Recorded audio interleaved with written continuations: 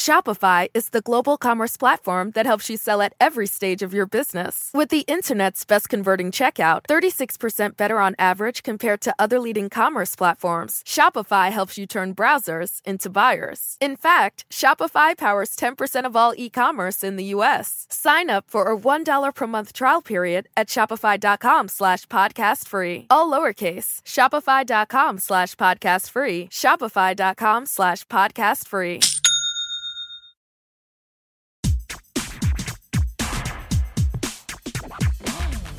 Grammar Girl here, I'm Mignon Fogarty, and you can think of me as your friendly guide to the English language. Writing, history, rules, and cool stuff. Today, we'll talk about how the internet can make it both easier and harder to find who really first said famous quotations. And we'll talk about why it's so tricky to figure out why a letter is silent in certain words.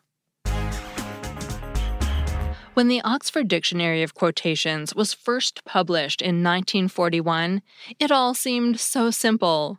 It was taken for granted that a quotation was a familiar line from a great poet or a famous figure in history, and the source could easily be found in standard literary works or history books. Those early compilers of quotations didn't think of fake facts and the internet. Fake facts, or perhaps more accurately misunderstandings, have been around in the world of quotations for a long time. Often, when people see a line they like, they simply copy it and repeat it. Take, for instance, "At the touch of love, everyone becomes a poet." If, at the time of reading, the words were attributed to the Greek philosopher Plato, this would be repeated too. But in fact, it was not Plato who originally said it. Although it's found in his work, The Symposium, he was explicitly quoting the playwright Euripides. Sometimes it's even possible to spot the very point at which such mistakes occur. "The time you enjoy wasting is not wasted time," is often attributed to the mathematician and philosopher Bertrand Russell, but actually first occurs as an editorial comment by the Canadian writer Lawrence J. Peter on Russell's line, "The thing that I should wish to obtain from money would be leisure with security." Clearly, the aside has taken on more life than the original. On the same page, Peter adds to Aristotle's, "The end of labor is to gain leisure," with, "so that you can drink coffee on your own time." But somehow no one has attributed an enthusiasm for coffee to Aristotle. More often, the transition remains unclear. More than 20 years ago, we kept coming across a rather long but very apt quotation, always linked to the Roman satirist Petronius. It goes like this: "We trained hard, but it seemed that every time we were beginning to form up into teams, we would be reorganized.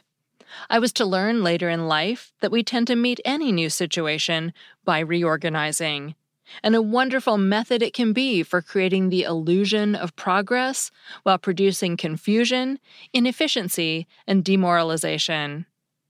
Given that only a limited range of writing by Petronius has survived, it was relatively easy to establish that this wasn't included, so we attributed it to the very prolific author Anonymous as a modern saying.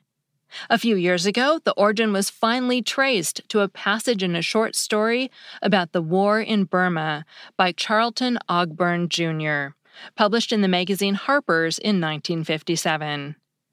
How it became attached to Petronius is a mystery we'd love to solve. One fruitful source of confusion is film. A favorite quote from the 2001 film The Lord of the Rings, The Fellowship of the Rings, is this: "Even the smallest person can change the course of the future." Spoken by Galadriel, this line does not appear in the book, and the credit should really go to the screenwriters, not the author J.R.R. Tolkien. The idea does occur in a speech elsewhere in the book by another character, Elrond, but the wording is completely different. Likewise, "we read to know that we're not alone" is almost universally attributed to C.S. Lewis. However, this isn't something that Lewis himself said, but a line given to his character in the film Shadowlands, and the credit for it should really be given to the screenwriter, William Nicholson. Clearly, misattributions have been arising ever since people started quoting each other. But the existence of the internet has greatly expanded and accelerated the process. In the past, an attribution was only likely to become widespread if it appeared in print, and this limited the possibilities. Today, it only takes one careless tweet or blog, and repetition on a huge scale sets in. For example, "And when it rains on your parade, look up rather than down," is a quotation widely attributed to G.K. Chesterton. But the Oxford English Dictionary has not found the phrase "to rain on a person's parade" before Bob Merrill wrote the song for the musical Funny Girl in 1964. G.K. Chesterton died in 1936, and there's no sign of this saying before the 21st century. It's highly unlikely, not to say impossible, that Chesterton ever wrote this.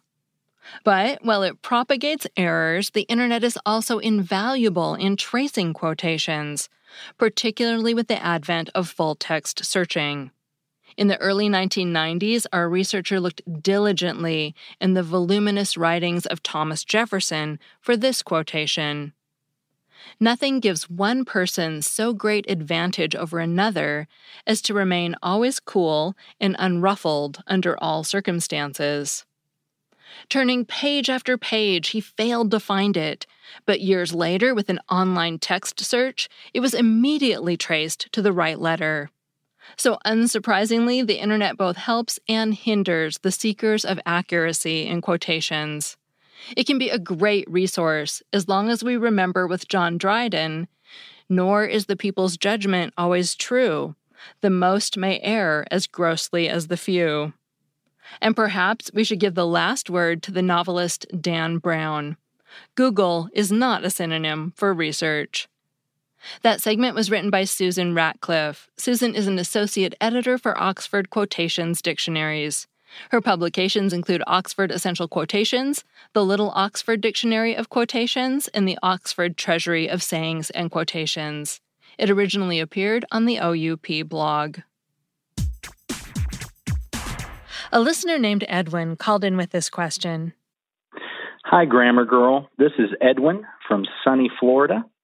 My 11-year-old daughter asked a question the other day that I thought was perfect for you to answer. She asked, at the beginning of words like scent and science, which letter is actually the silent letter?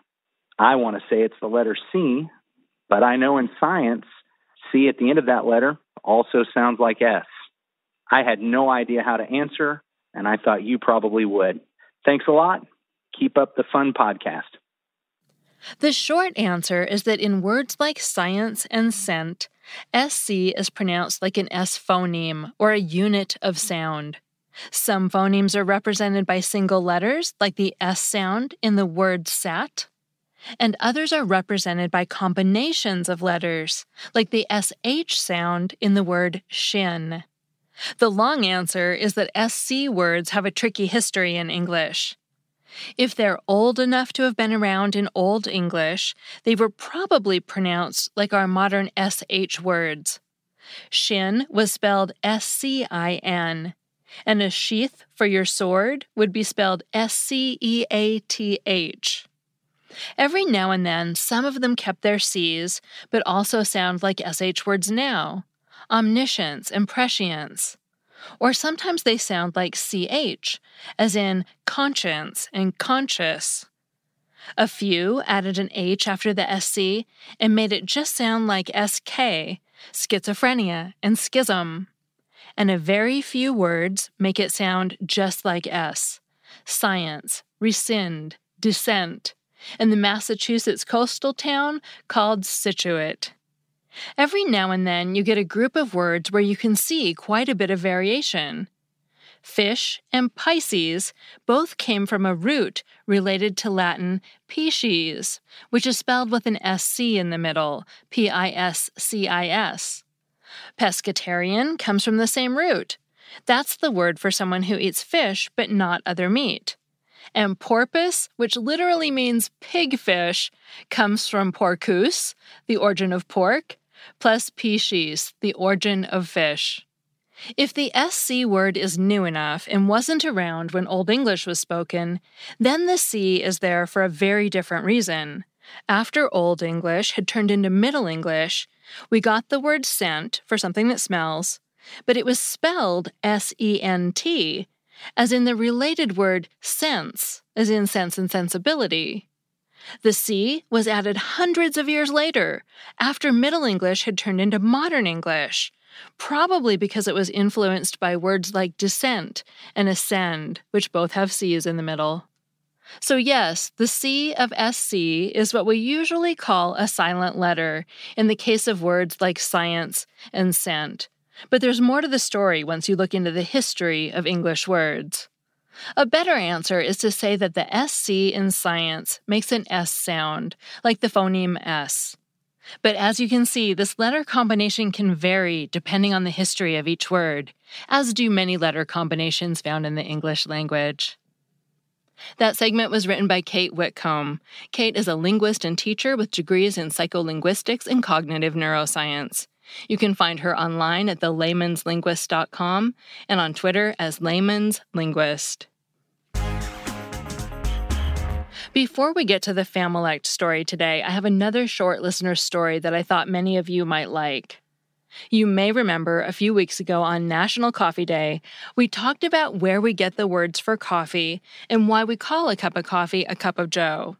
Well, we got an interesting follow-up story from a listener named Colleen McNaughton, who posted this on the Grammar Girl Facebook page. She said, in Canada, it's common to order a double-double for takeout coffee, which means 2 cream, 2 sugar.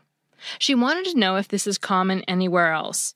Well, my frequent guest writer, Samantha Enslin, looked into it, and she believes the term is uniquely Canadian and is closely associated with the Canadian firm Tim Hortons. In fact, the chain sells a caffeine-filled snack bar called the Double Double. So if you're ever in Canada and want to sound like a local, try ordering your coffee as a Double Double. And finally, I have a Familect story about ribs. Hi, a friend of mine just shared your article about family linguistics, and I thought I would share one story. So for our immediate family, we use ribs when something is spooky, like scary, but in a non-threatening way.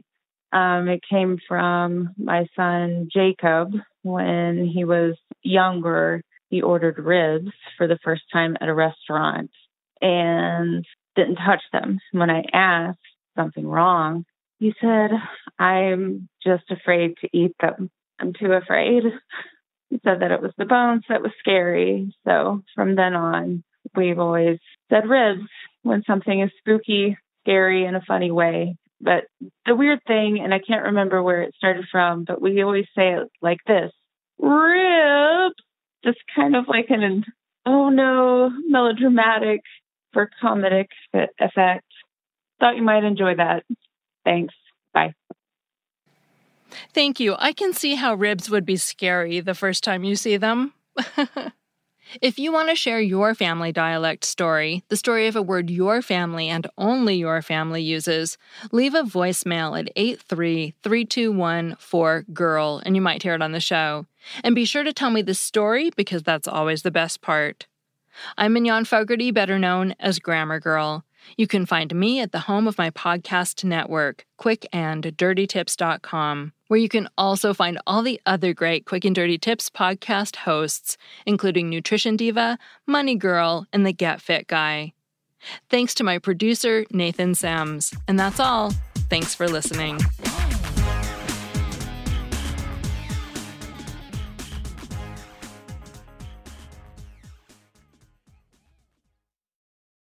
Shopify is the global commerce platform that helps you sell at every stage of your business. With the internet's best converting checkout, 36% better on average compared to other leading commerce platforms, Shopify helps you turn browsers into buyers. In fact, Shopify powers 10% of all e-commerce in the U.S. Sign up for a $1 per month trial period at shopify.com/podcastfree. All lowercase, shopify.com/podcastfree, shopify.com/podcastfree.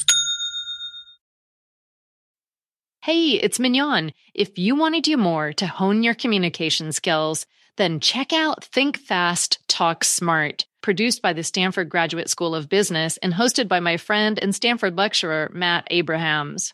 You may remember Matt from his interview on the show back in September when he shared his top tips for becoming a better writer and speaker. Think Fast, Talk Smart is his Webby award-winning podcast, which has been downloaded 41 million times and has been the #1 career podcast in more than 95 countries, so you know it's worth your time. Whether you're making a wedding toast or presenting at work, strong speaking skills are critical to success in business and in life, which is why Matt sits down with experts every week to talk about the best tips to unlock your communication potential. Hear from pros like neuroscientist Andrew Huberman on how to manage speaking anxiety, speechwriter and best-selling author Dan Pink on how to take risks in your communication, and psychologist Kelly McGonigal on how to harness nervous energy to fuel powerful presentations. So what are you waiting for? Listen to Think Fast, Talk Smart every Tuesday wherever you get your podcasts or on YouTube. And tell Matt I said hi.